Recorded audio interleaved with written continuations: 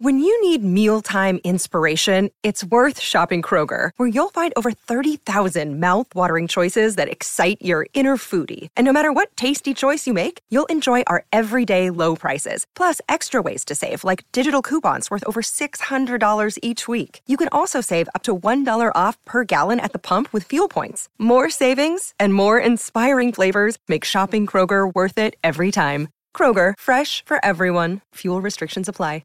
Injured at work in a motor vehicle accident or had a fall in a public space? Speak to Your Claim Lawyers, a no-win, no-fee personal injury claims law firm that specialises in maximising compensation claims for injured people. Call 1-800-YOUR-CLAIM or yourclaimlawyers.com.au. Now on. Time on with Sam Edmund.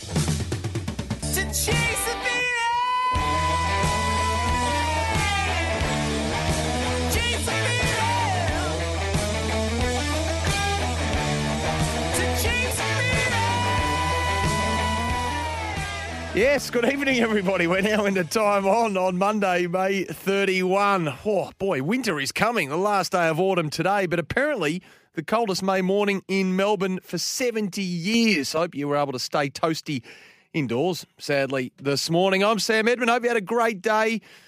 If you're just getting to grip with things after a bit of homeschooling or a bit of solid work from home, at least in Victoria, we'll bring you up to speed. We're about to anyway on the latest developments in the AFL and the wider world of sport. This, of course, every Monday, 6 o'clock, your one-stop shop for the next hour. And if you haven't had a chance to say, had your say today, something from the weekend to stay with you or left an impression with you, the lines are open all show.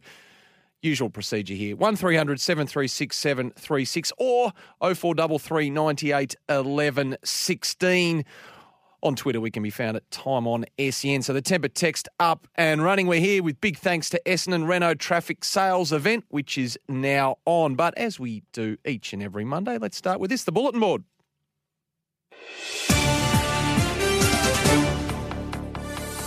What about the NBA? Former Celtics star Kyrie Irving had a bottle thrown at him on his return to TD Garden in Boston after his Brooklyn Nets beat the Celtics to take a 3-1 lead in their first round playoff series. Now, fellow Brooklyn match winner Kevin Durant dropped 42 points on Boston before speaking about the bottle that just missed his teammate and saw the offending fan arrested. These men are human. You know, we're not animals. We're not in a circus. You coming to the game is not all about you as a fan. So have some respect for the game, have some respect for these human beings, and have some respect for yourself. Your mother wouldn't be proud of you throwing water bottles at basketball players or spitting on players or tossing popcorn. So grow the up and enjoy the game. You know, it's bigger than you. Kevin Durant there. Townsville will host State of Origin Game 1 on June 9. The ongoing COVID-19 outbreak in Victoria forcing a change of venue from the MCG. Gee, do you reckon New South Wales are happy about this? Initially, the NRL had been looking at another neutral venue like Perth, Adelaide or Canberra. But this afternoon, the league announced that North Queensland Stadium would host the opening game of the series. And the MCG will now host 2 Origins over the course of the next 5 years. The French Open is underway at Roland Garros. Ayla Tomljanovic has provided the perfect start for the Aussie contingent last night, battling the victory over Ukraine's Katerina Kozlova in their first round match. Tomljanovic, well, she's the country's number 2 women's player. She was the lone Aussie in action on the opening day. She won 6-2, 6-4. Ash Barty and the Demon, Alex de Minaur, are in action tomorrow. All right, you know what we do. Let's grab a jumper, shall we? We're in this together for the next hour. 1300 736 736 on any issue like in sport, footy or otherwise. 0433 98 11 16 is the temper text number, and on Twitter, as I said, we can be found at handle there at Time On SEN. What stirred you over the weekend in sport? What angered you? What excited you? What did you love? On the show this evening, we'll have the Coach's Corner, the best of the post-match press conferences from across the entire weekend. And we'll present the Magoo's report. Well, actually, a condensed Magoo's report, it must be said, given the VFL was cancelled, of course, but we'll bring you up to speed on who's putting their hands up in the waffle, the sandful, and there were some practice matches up and down the eastern seaboard as well that we'll cast our eye over. We'll also close out the show with our regular segment, What Grinds Your Gears? You know what really grinds my gears? It's your chance to get something off your chest, of course, that you stewed on all Monday. Work and life has got in the way. We'll play counsellor to whatever's grinding your gears from the weekend a little later in the show. At the risk of repeating myself, I've got one I'm going to go back to. Such was the state that it angered me over the weekend. I'll tell you what, I can't wait to get to that a little bit later on. But let's start with this, shall we? The floating fixture as it is in light of COVID-19. Sadly and unfortunately, no AFL confirmation today on what the round 12 fixture looks like. Today, the league will now lock it in tomorrow. There's 6 games coming up this weekend, of course, but a number of them with some question marks. St Kilda and Sydney, Melbourne and Brisbane are probably the 2 matches that are mostly requiring some navigation at this point. We know that Carlton and West Coast, that game was at the MCG, now locked in for the SCG on Sunday. And some conjecture or doubt over whether Collingwood can get over to the Adelaide Oval to take on the Crows. We await confirmation of that. But the Saints and the Swans, it's on Saturday afternoon. The Saints coach Brett Ratton did raise the idea, didn't he, of a fixture switch, given the 2 sides play again in round 21 at the SCG. So that could easily be swapped on the face of it. But Cairns is a live option, given the Saints are due to play Adelaide there at Kazali Stadium the following weekend. And Melbourne and Brisbane, what a game this promises to be. Alice Springs all but off now. Certainly the clubs think there's no chance of getting to the NT. The AFL saying, well, perhaps the door might just be ajar there, but really they've struggled to get into the Northern Territory with that exemption, the AFL. So this game, which was set for Traeger Park in the centre of the country, Alice Springs now most likely to be played in Sydney on Friday night, but the clubs are still not sure whether it will be at the SCG or Giants Stadium.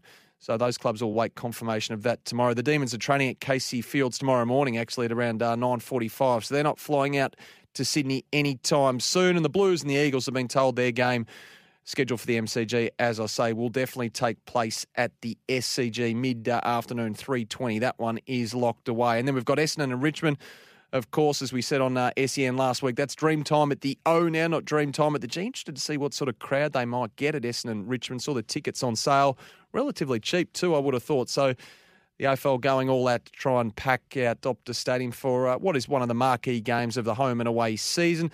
Fremantle and the Western Bulldogs at Optus Stadium. The Dogs will leave on Saturday for Perth. They're up in Sydney at the moment, and they are confident the Western Bulldogs of being able to return to Melbourne on Monday after that game at Optus Stadium, given they do have the bye next weekend. But gee whiz, after the news today, even if lockdown does end later this week, it is hard to see games being played in Melbourne next weekend. It's probably going to be weeks before games come back here, isn't it? Certainly with a crowd. So round 13 and 14 might be played interstate as well, you might think. I want to talk about Tasmania as well tonight. The former Geelong president, Colin Carter, has raised some concerns over the size of the market in Tasmania in his recent tour of the state. You know, obviously, Carter sat on the AFL Commission. He's been appointed to review the business case for a 19th licence in Tasmania. He did meet with a range of key stakeholders down there, a 3-day trip earlier this month. He is expected to complete his review by mid-July, Colin Carter, but that document will be considered by the league's 18 presidents later this year, possibly at the end of the year. Now, AFL sources have told me that Carter raised concerns over whether a Tasmanian team could be successful given its smaller size. Now, Geelong, where Carter was president, have been one of the most successful clubs of the modern era, haven't they? Despite having what turns out to be half the population of Tasmania. Now, well-placed insiders in the state also note that Carter was encouraged by feedback from AFL Tasmania that despite some serious concerns in some quarters, that in fact participation rates could soon rebound. So obviously a big part of the Tasmanian Task Force report into a 19th team was that it would reverse drastically declining participation rates across the state that threatened to make footy a second choice pursuit for young sportsmen and women down there. It's understood further research now being conducted over the decline of footy participation in Tasmania, but the AFL alone won't make the final call on whether Tassie gets the green light to plan for its own team. The 18 club presidents do retain the power when it comes to adding a team, removing a team, or merging a team. So Tassie would need a specific majority there to potentially gain entry or at least get a pathway or an understanding of when they might be able to bring a team in. I think it's something like 14 of the 18 presidents are needed to say yes to keep the flame flickering here. So Peter Gutwein, the Premier, of course, said he won't consider any potential new deals for Hawthorn or North Melbourne either to keep playing in Tasmania until he learns more about a Tasmanian team, or at least whether they can be on track to gain entry to the national competition by 2025 or 2026. I want to talk about the Rising Star in a moment. Brendan's on the road. He's just rung in. Sorry to keep you waiting there, Brendan. You want to talk about Angus Brayshaw? Yeah, no, Have I got you? Might have lost Brendan. You there? Fire away.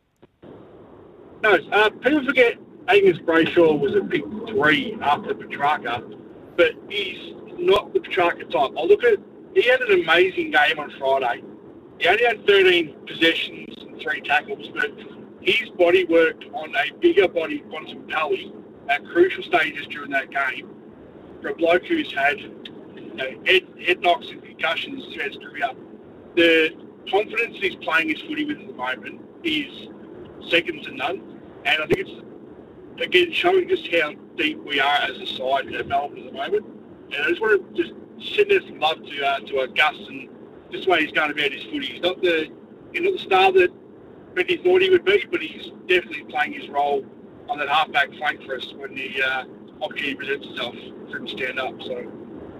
Beautifully said, Brendan. I couldn't agree with you more watching that game. I thought he had some vital plays, particularly defensively, and his tackling was supreme. So, yeah, he's been one of those ones, hasn't he, that's sort of been squeezed out in recent times of that elite midfield the Demons have got there, and there's been all sorts of trade speculation about Gussie Brayshaw maybe heading back to Perth or moving elsewhere. He's contracted at your club until the end of 2022. And, I think he's a vital part of the balance that you've got in there now, isn't it? That you've got the guys that are so good offensively, but the best part about Melbourne this year for mine, Brendan, is what they've done without the ball. And to watch Melbourne, the behind-the-goals vision, or to go to a game and watch them set up behind the football, it's an absolute work of art what they're doing. They are so well-structured, and that's what allows May and Lever and all those guys to do what they do so well. So they've been eye-catching for a lot of immeasurable reasons, I would have thought, Brendan, with your Melbourne Footy Club. So much to like there. I can't wait to watch them go up against the Brisbane Lions this weekend, regardless of where it's going to be played. I think it'll be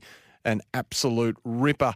Hey, I want to talk about the Rising Star as well. We're waiting confirmation of that. That's due to come in the next, 15 minutes or so, the Rising Star. I think fans of Nick Cox and of the Essendon Football Club might be disappointed tonight. I don't want to say too much more for fear of tripping up the alarm down at AFL HQ, but I think Nick Cox might miss out again here. I think he's second on the line of betting as well for the award, and at the moment he's ineligible.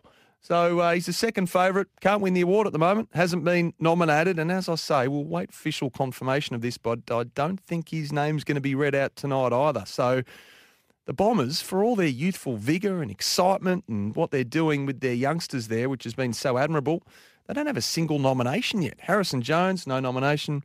Archie Perkins, no nomination. And we know how many fans Nick Cox has got, and he hasn't got a nomination yet either. So we'll wait and see what happens there. But I know you guys would be keen to talk about the Rising Star, so we'll get to that when it is officially announced by the AFL and your thoughts on it.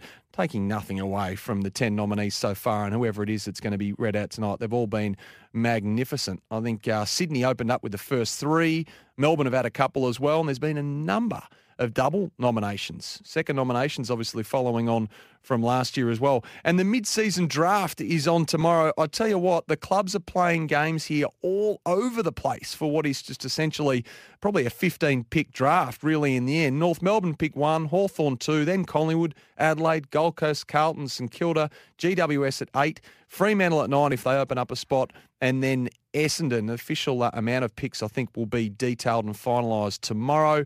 Very interesting news today that Gold Coast is working through some last-minute plans on the AFL website. This was after their ruck target, Michael Noel, failed a recent medical screening, or when we say failed, he had some damage showed up that related to a PCL injury he sustained while he was listed at Sydney, of course, from 2019 to 2020. So when we say failed, at least there was something there that the Gold Coast didn't like.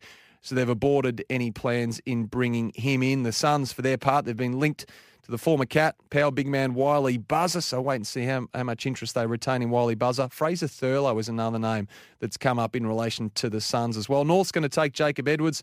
The Blues have squirreled away as much as you can for a guy this size. 210-centimetre former volleyballer Alex Murkov. They also like Xavier Maher as well, no relation. And I've heard tonight that the Pies might have cooled on Tyson Stengel. So the former Crow, I think, met with the Pies at least once.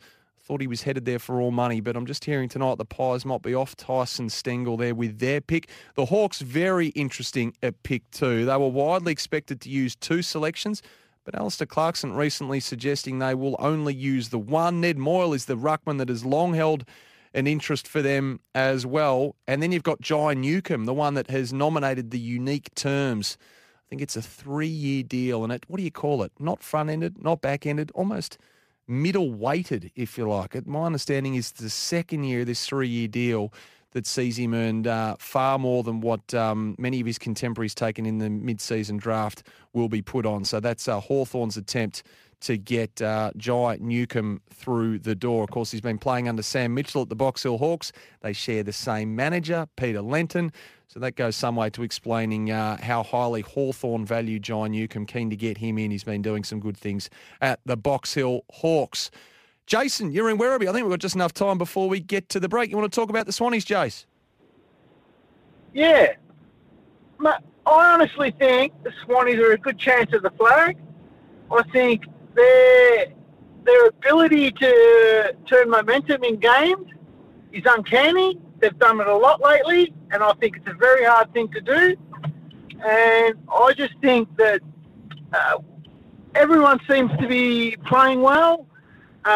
We've had injuries, and I think our time to shine is going to come very soon, sooner than what most people think. Well, there's a lot to like there, Jason. I just read through some of your kids that have won the Rising Star nominations, and it's offensively that the Swans have been so attractive, hasn't it? They take the game on, and they've got a real grit about them. When the game wasn't going their way against Carlton yesterday, and that was for a fair portion, I would have thought, of the first half, certainly the bulk of the second quarter, they've just got that grit, that resilience to hang tight, to absorb the blows, everything Carlton couldn't do in the last quarter, stay in contention and then sweep home. But they've been great. Obviously started the season on fire. And for mine, Jason, you just got to keep Isaac Heaney fit. He's the out-and-out legitimate star, and he was a matchup problem for the entire game against the Blues yesterday. Does it on the ground, does it in the air. Super player. We've got enough time before we get to the break. We do. Aaron's in WA. Azza, welcome to Time On. Afternoon, Sammy. How are we doing? Hey, going well. That's the way, mate. Mate, I just wanted to have a chat to you about the Carlton coaching staff. I'm just wondering whether anyone checked the weather report on the weekend, mate. Because it's drizzling down. We've got 3 people 6'5" and over in the back line. I mean, Levi Casbolt looked completely lost. And we went in with the dual ruckman. I just thought it was a very poor decision by David Teague and the coaching staff. Your thoughts? Yeah, no, not a bad call by you, Aaron. Although I was speaking to the Swans today, they said it wasn't actually as bad as what it looked on TV, but I'm with you. The ball looked really slippery up there for a time, but they were saying it wasn't too bad, just the odd shower here and there. I mean, Levi Casbolt, look, he's been playing hurt, it's my understanding. He's been injured, but the Blues have been picking him, haven't they? I just look at what they're doing with that half-back line, Aaron, and now that they've got Zach Williams back there, Adam Sard back there, Sam Petrevski-Seton can't get a game, and they're playing Sam Doherty on a wing. So I think Sam Petrevski-Seton's been sent back to the VFL, when they do start playing again in the VFL, to, I don't know, what do they call it in the industry, be reprogrammed as a wing forward. He's had a contract too, Sam Petrevski-Seton. I mean, that's where I would be playing him. A wing, forward, a good user of the ball, get him out of that back half, get some run through the middle of the ground and provide some outside class that the Blues just ran out of legs on Sunday, didn't they? They just ground to a halt there in the last quarter. And that's been a trend in a lot of their games, just struggling to run them out. They look cooked in the last half hour of that game, Aaron, but appreciate your call. Thanks for joining us on Time On. The Tempur text machine off and running. Tempur, a mattress like no other. I'll read through some of your texts as well. We await the official confirmation of the Rising Star this week. The source of so much conjecture, hasn't it been? Tradies, don't miss the instant asset tax write-off as well. Essendon Renault traffic sales event is now on. We're off and running here too on Time On. Back with more of your calls and texts on the other side of this break here. Just took the soul of the joint. They went after liver. So there's the great saying about cut the head off the snake, which is all about going after the captain. Well, you can also rip the soul out of the place or go after the heart. And they went after the heart. There shouldn't be any more games in empty stadiums. Wherever it is even vaguely possible, it's better to move games out of a COVID-affected state and play it in front of a small live audience than the soul-destroying sights of empty terraces at Marvel and the MCG. MCG provided by Heppel & Co. You've never seen a guy, and I'm saying never, you've never seen a captain get to every member of the group every day. And I said, we interviewed him pre-season, and I said to him, I said, mate, you're doing a great job. I don't know what it does in terms of wins and losses, but as a captain, I'd love to play underneath you because I just see your investment, and he's just dying to have success. Get accused on the show sometimes of talking too much Collingwood. If it's like the tree falls in the forest theory for Collingwood. No one was there at the MCG to see it on Saturday, so maybe we can make out it didn't happen. He turns, he has a look at the pack, so he's got some idea of where the ball, the trajectory of the ball, and what he's going to have to confront. So the timing of his jump and when to twist his body. Now there's brilliance and X factor and all this other stuff that's going on, just that Jack has that innate stuff. It's some really extremely high football intellect happening at the same time as the brute bravery. Oh, well, let's call that the Monday mix, shall we? How the weekend was called and assessed and the wash-up right here on SEN. We had Gary on the Ds taking out Libba. We had Jared Waitley on the empty stands. Kingy on Dyson Heppel. Dwayne on the pies and Bob on Jack Rewalt's incredible mark going back with the flight. Wasn't that amazing? Before we come back to the footy, though, Simon has texted in. And Simon, if you are listening still, you've got company here from Dean. What about the UEFA Champions League? I've been listening for 3 hours, not a word.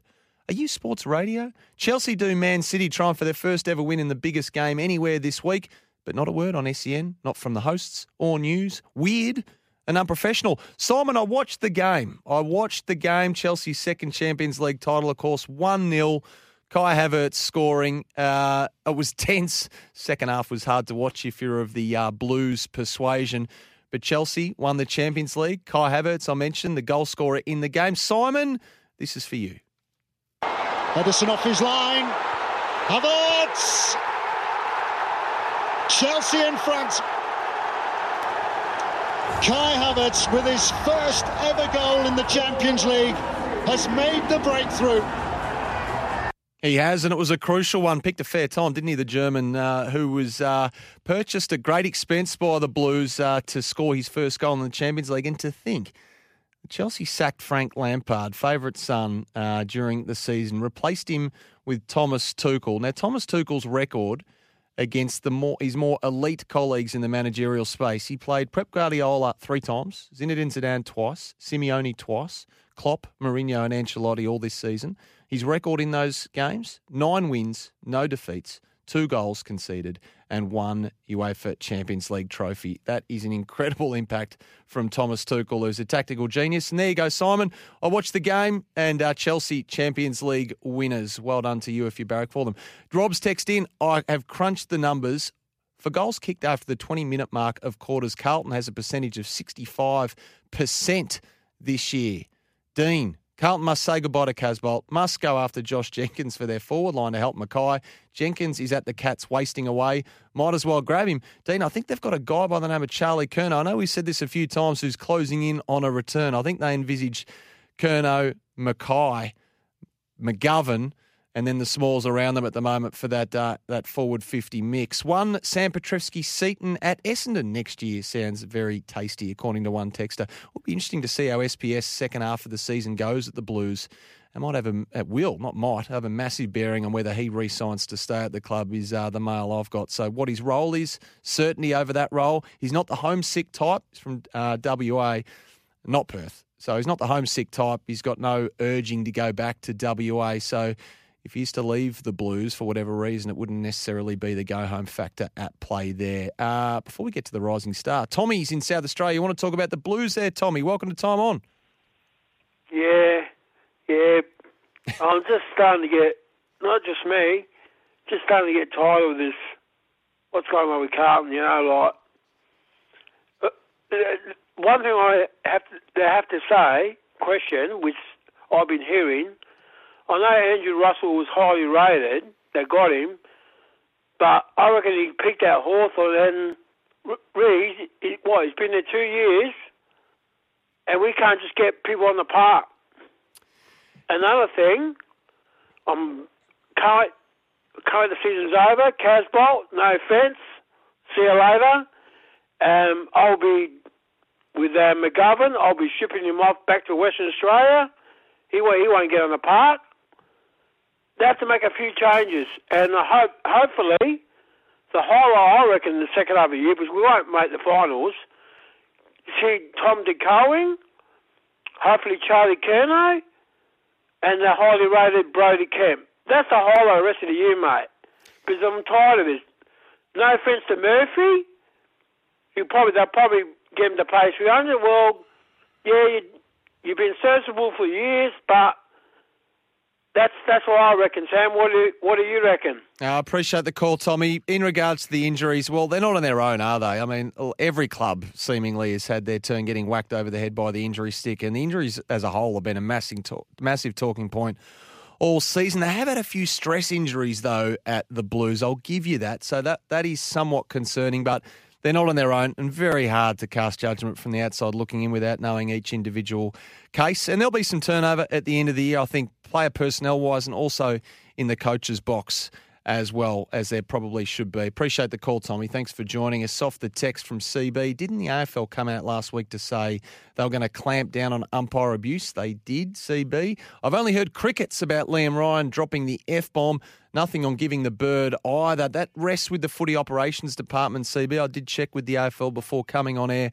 No decision made on Liam Ryan yet in regards to that middle finger salute. It's not an MRO issue. It'll be typically a please explain sort of avenue there from the AFL. But they've had their hands full at the moment with fixturing and COVID and where the games are going to be played. But I don't think we've heard the last when it comes to the Liam Ryan outburst. Not a hanging offence, of course, but as you say, they did put the umpiring on the agenda last week in their meeting with the CEOs, twice actually in that meeting with the CEOs, that they were going to crack down on it. Confirmation has come in. Trent Rivers is the Rising Star nominee for round 11. So that is Melbourne's third Rising Star nominee. They joined Sydney at the top of the pile. So the 10 nominees before tonight was Sydney's Errol Goulden, Braden Campbell, and then Chad Warner. That was the first three. Lockie Scholl joined that exclusive club, not so exclusive anymore, of having a second nomination. Mitch Georgiades did the same, second nomination. Jacob Kazitsky followed in round 6. Luke Jackson got the second nomination round 7. His teammate James Jordan saluted in round 8. Tom Green became the fourth player in the opening 9 rounds to pick up a second Rising Star nomination. It was Little Western Bulldog Cody Waitman in round 10. And now it's Melbourne's Trent Rivers, 19 touches in the demolition of the Western Bulldogs on Friday night. So as I said earlier, the Bombers have one of the favourites for the entire award. Nick Cox second on the line of betting behind Tom Green. And at the moment, he's completely and utterly ineligible. For the statistical people amongst you that want to know the numbers, he had 9 touches and a goal, 4 marks in Eston's big win over the Eagles. But numbers aren't everything. He's had an amazing season so far and yet hasn't been nominated. So taking nothing away from Trent Rivers, he's been excellent for the high-flying Demons. In fact, he's played every game for the team that's on top of the ladder and has only lost once. So he's been extremely impressive. Hey, John, just sit tight in Wollert. We'll come to you in a moment. We just need to take a break, but we'll get to your call. I know you want to talk about Nick Cox, so we'll do that with you on the other side of this, right here on Time On. Time On with Sam Edmund.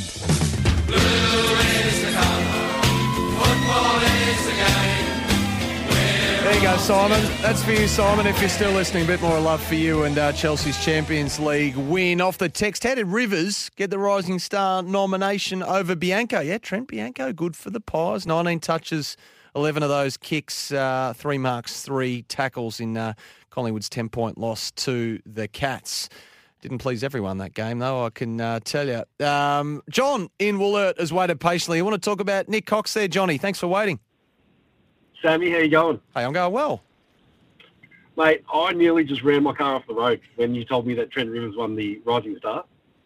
How has Nick Cox been overlooked 11 weeks in a row? I mean, the bloke has genuine influence on games. Yeah, he does. He has had better games statistically. I wasn't just referring to this week in isolation, more as you suggested, John, that just over the course of the season, it's incredible to think that he hasn't jagged one somewhere along the line. Shocking. Whoever is voting on this needs their head checked, I reckon.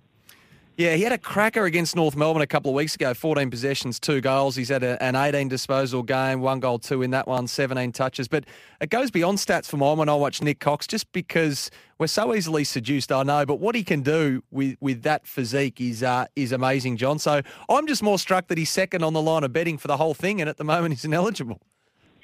Yeah, well, I think we're bloody excited down at Bomberland because he's got a big future ahead of him, along with a couple of others, and whether he wins it or not, he's going to be a gun either way. So, absolutely, John. Well said. He will be that. Thanks for your call here on Time On. Matt in Parkville's text in as well. A very happy Essendon supporter is Matt. He said, in particular, I'd like to give a shout out to the efforts and bravery of Jaden Laverde. He keeps getting beaten every week since he moved to the back line, but fronts up every week with 100% effort. Bravo. Good on you, Matty in Parkville. I'll tell you what. The Bombers over there at Optus Stadium are a red-hot chance to roll Richmond for mine this weekend. Dreamtime at the O. They're already set up there in Perth. They've had a game at the venue. Tigers coming across the course from Sydney. They have to be a chance, don't they? The Bombers got a real head of steam up. And I know Richmond getting the personnel back and just getting their mojo back. But, geez, I reckon the Bombers have to be a chance. Actually, just off the text as well, Chook from Pakenham, do you think Tom Lynch walks straight back in if CCJ, Callum Coleman-Jones, were to overtake him in the Coleman medal race in only 3 to 4 weeks of footy? We'll see what happens with Callum Coleman-Jones, but he was good, wasn't he? 4 goals, a couple of really nice marks. Bit of a slow start, only his second game. But, geez, he got a head of steam up late on, didn't he? I think they go to Tom Lynch, to be honest with you, Chug. I think Tom Lynch definitely comes back. Jack Rewalt obviously plays. And then they've probably got a bit of a decision to make with Callum Coleman-Jones in the sense of, not a decision, but will there be an effort required to keep him, given the interest that will surely come later in the year if he continues to be overlooked, given he's out of contract? So can play the game, Callum Coleman-Jones, we think. Only 2 games in. A lot of injuries, discipline issue last year, but that'll be an interesting little story as the season plays out. Hey, tradies, don't miss the instant asset write-off as well. Essendon Renault traffic sales event is now on. I'll tell you what else is now on. That is the Coach's Corner. And I left it at that. Now you want to continue with it. Next question. How does it impact? Next question. No. Thanks, Tony. Oh, come on. Oh, come on, mate. You're quite brilliant, Shane. Yeah, terrific. Keith, you've done a typical bloody thing. You run well. Give it off quick. Rocket, we can't think. I don't mind that little prelude, that little stinger for the Coach's Corner. Hopefully we get a few more of them as the season goes on. Let's start with the Bombers. We were talking about them just recently. Here's what Ben Rutten had to say on what they're trying to build at Essendon after that fantastic win over West Coast. We focus most of our attention on what we need to do. We're just really keen to build a really consistent brand of footy that's going to, that we can depend upon. Week in, week out. It doesn't guarantee us results, but we want to show up and turn up and play in a way that is pretty reliable to themselves, but also our supporters and our fans, which they're really keen to do that. I think the carrot's just them, getting more and more evidence and building more examples of them being able to play their best footy in different environments, different occasions, under different duress. This week, as I said, there's been a fair bit of interruptions to our preparation. Aaron Francis pulled out late. Peter Wright, who was just starting to find some really consistent form for us. We had to make some late changes, and I think they're just enjoying trying to embed that consistency in our game.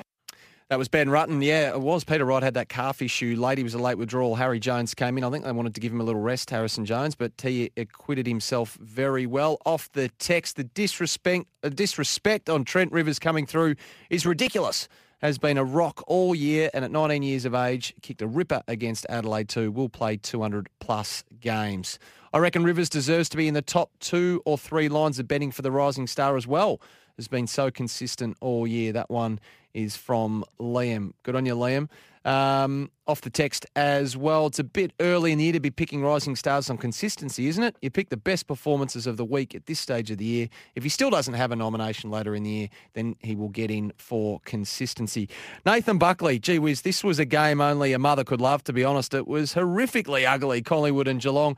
Thankfully, no one was there to watch it live. Those that were, I have sympathy for. I persisted with this one for far longer than I should have. Just Collingwood's refusal to go forward and take the option through the corridor could not be ignored. And yet, this is their coach, Nathan Buckley, thinking the players are positive over where the club is at. Oh, frustration was a word that the boys mentioned, but positive was as well. We want to win games of football, but I think the overarching feeling in the sheds is that we are playing a brand that we are more confident in and more positive about than potentially a month ago or 2 months ago, and whilst that's not getting us wins at the moment, and I think the players, as you can see, their energy and their enthusiasm remained for the entirety of the match, despite any conditions or despite the scoreboard, despite the opposition. So I think that was a positive. We're still defending really well. We're hard to score off from stoppage. We're actually moving the ball through the back half a lot better.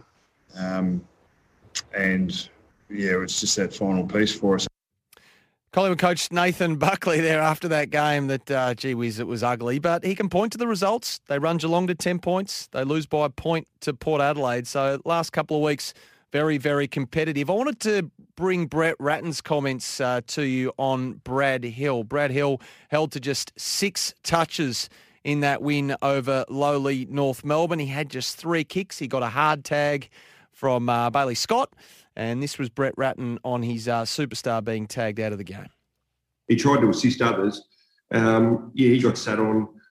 Scott didn't even want to try and touch the ball, really, and just made it a sole focus. Didn't want to touch the ball, but as has been pointed out, Bailey Scott had 14 possessions. He's had more than double the possessions of Brad Hill. So Brad Hill's had 6. He must have had at least one eye on the pill because he's gathered 14 possessions. 7 kicks, 7 handballs, 4 marks. I understand coach wants to go into bat for his players, of course, and he has defended Brad Hill to the hilt as Brett Ratten. But, geez, he's just got to be better, Brad Hill, and they would know that internally. I wouldn't mind playing this one for you. Chris Fagan, going to be one of the games of the season coming up. The Brisbane Lions, I think they've won 7 in a row. They're battening down the hatches for the top of the table, Melbourne. What a matchup we've got. This is Chris Fagan talking about the matchup on Friday night, we think it will be, against the Demons. We've been up for a few weeks and played some really strong team football. I mean, I thought today, again, was a very even effort. We had 13 goal kickers. That's pretty exciting to have that number. So we're in great shape to be able to play a team like Melbourne, who are obviously the benchmark of the competition. So we'll look forward to that opportunity. I think our cohesion and synergy as a team has improved quite a bit over the last 7 weeks. I couldn't give you a percentage, but I know we are a better team. That's Chris Fagan there talking about Melbourne, who must be one of the most feared teams in the competition at the moment, not for intimidation reasons, but just their defence, the way they set up behind the ball like we were talking about earlier. Their intercept players, they're so disciplined, so well organised, they communicate so well, and they completely strangled the life out of the highest scoring team in the competition on Friday, the Western Bulldogs. If you watch that game, you could not believe some of the mistakes that the Dogs were committing in their back half. It was so out of character, but they were pressured into making them, and it was a real example of preparation and execution from Melbourne defensively. This was Luke Beveridge. His Western Bulldogs were shell-shocked in this game, and this is how he assessed Melbourne's fierce defence in that loss. We kicked the ball straight to them a number of times in that first part of the first quarter, so we started on the back foot and we didn't really recover. We were expecting at some point to get a run on a little bit, but credit to Melbourne. They, I think, most of the year we've been able to outwork sides and see it through, and tonight they had most of the bases covered and we couldn't force anything. And, what was only a 28-point loss felt like a lot more in the end. Luke Beveridge there. What's the saying? You don't lose, you learn. Well, I reckon they're going to do both out of that one. They lost big time, but they might learn big time as well. They'll go away and do their homework on that for sure. Hey, the Essendon Renault Traffic Sales event is now on. The break is upon us. On the other side of this, I want to know what is grinding your gears from the weekend. What has bugged you from the weekend that you need to get it off your chest? Call us now. We'll hear you out. 1300 736 736 or 0433 98 11 16 on the Temper text. I've got one. It starts with play and it ends with on. Play on. Gee whiz, how quickly does that call come now? Yes, welcome back to Time On. Just before we get to what grinds your gears, give us a call now on that, by the way, 1300 736 736. Footy or anything in sport over the weekend that's been bugging you. This is your chance to vent before we close out the show and hand over to Sammy Hargraves. You can text us on the Temper, 0433 98 11 16. I think a few of you were getting in touch with me on social media regards the MRO. Well, finally, the match review decisions have been made to conclude round 11, and there'll be no tribunal sitting this week because there's been no match sanctioned. So, out of Sydney and Carlton yesterday, Callum Mills charged with striking Liam Stocker, $1,500 sanction with an early plea. Sam Wicks charged misconduct against Jacob Wiedering, $1,000 early plea.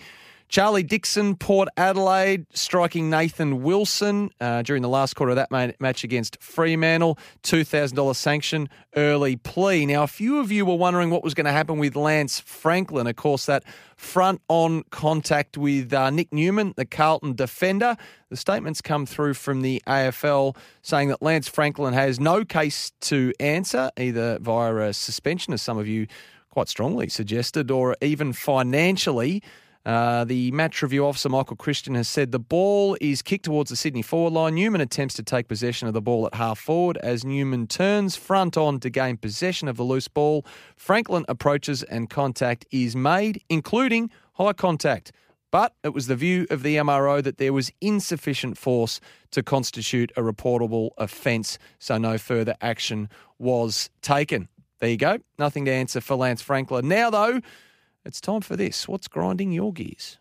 You know what really grinds my gears? No! God, please, no! No! I just think somebody owes us an explanation, that's all. Are you too good for your home? Answer me!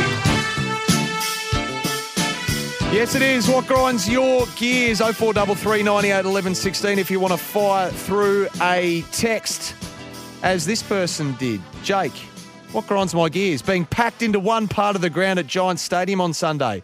Stay 1.5 metres away, signs everywhere. Then they jam us in. Crazy. Why? Can't answer that, Jake, but I have seen that on the TV from across the country. You see one bay completely empty and another bay packed. Can't give you an answer to that one. Something that's been grinding my gears is we've mentioned this before, the play-on call is absurdly quick at times in games this year. I reckon there was one with Max Gorm where he's running in to take a set shot and he was called to play on. If you start your approach within the time limit, why are you being called to play on if you don't deviate off the mark? That happened so many times over the weekend, the play on call, for no reason I could figure out. I know a few people have picked up on this across the place, but gee, that's been bugging me how quickly they call play on. And you're watching it home on the TV, it does come through the effects mics. But the big one I wanted to raise, and an important one, the big freeze for Freeze MND at the MCG was obviously scheduled for Monday week, June 14. Of course, Queen's birthday Monday. And again, while no confirmation has been put forth, you'd have to say it's all but certain to have been derailed by COVID. Bloody COVID. Again, too. So obviously we had the recorded edition last year, organisers there at Fight MND doing the best they could to get the stars of the show to go down their slides, and they did give the clubs free rein to choose whatever theme and whatever slide they wanted. But, geez, it would have been great to have them back at the MCG. And with those sliders now, I mean, they can't fly them interstate easily, so I'm not sure what's going to happen here with the big freeze, which is such a magnificent part of the season, a great spectacle at the MCG on a cold, wintry Monday, and a bit of fun too. So listen, grab a beanie, support the cause for motor neurone disease if you can, because game day, when it is on, Melbourne and Collingwood, Queen's birthday Monday, that weekend outside the MCG is where those beanies sell like hot chips. So get yourself to the Fight MND website. You can find it at fightmnd.org.au. Coles sell them. Bunnings sell them. Get yourself a beanie and contribute to the cause to end motor neurone disease. Thanks for listening to Time On. Sam Edmund with you again this evening. Great to spend the last hour with you. Don't go anywhere, though. Sammy Hargraves is up next, and we'll see you next Monday at 6. Want to witness the world's biggest football game? Head to iCanWin.com.au, predict Australia's score with a crystal ball, and it could be you and a friend at the FIFA World Cup Qatar 2022 semi-finals, all thanks to McDonald's. Maccas, together and loving it. TNCs apply.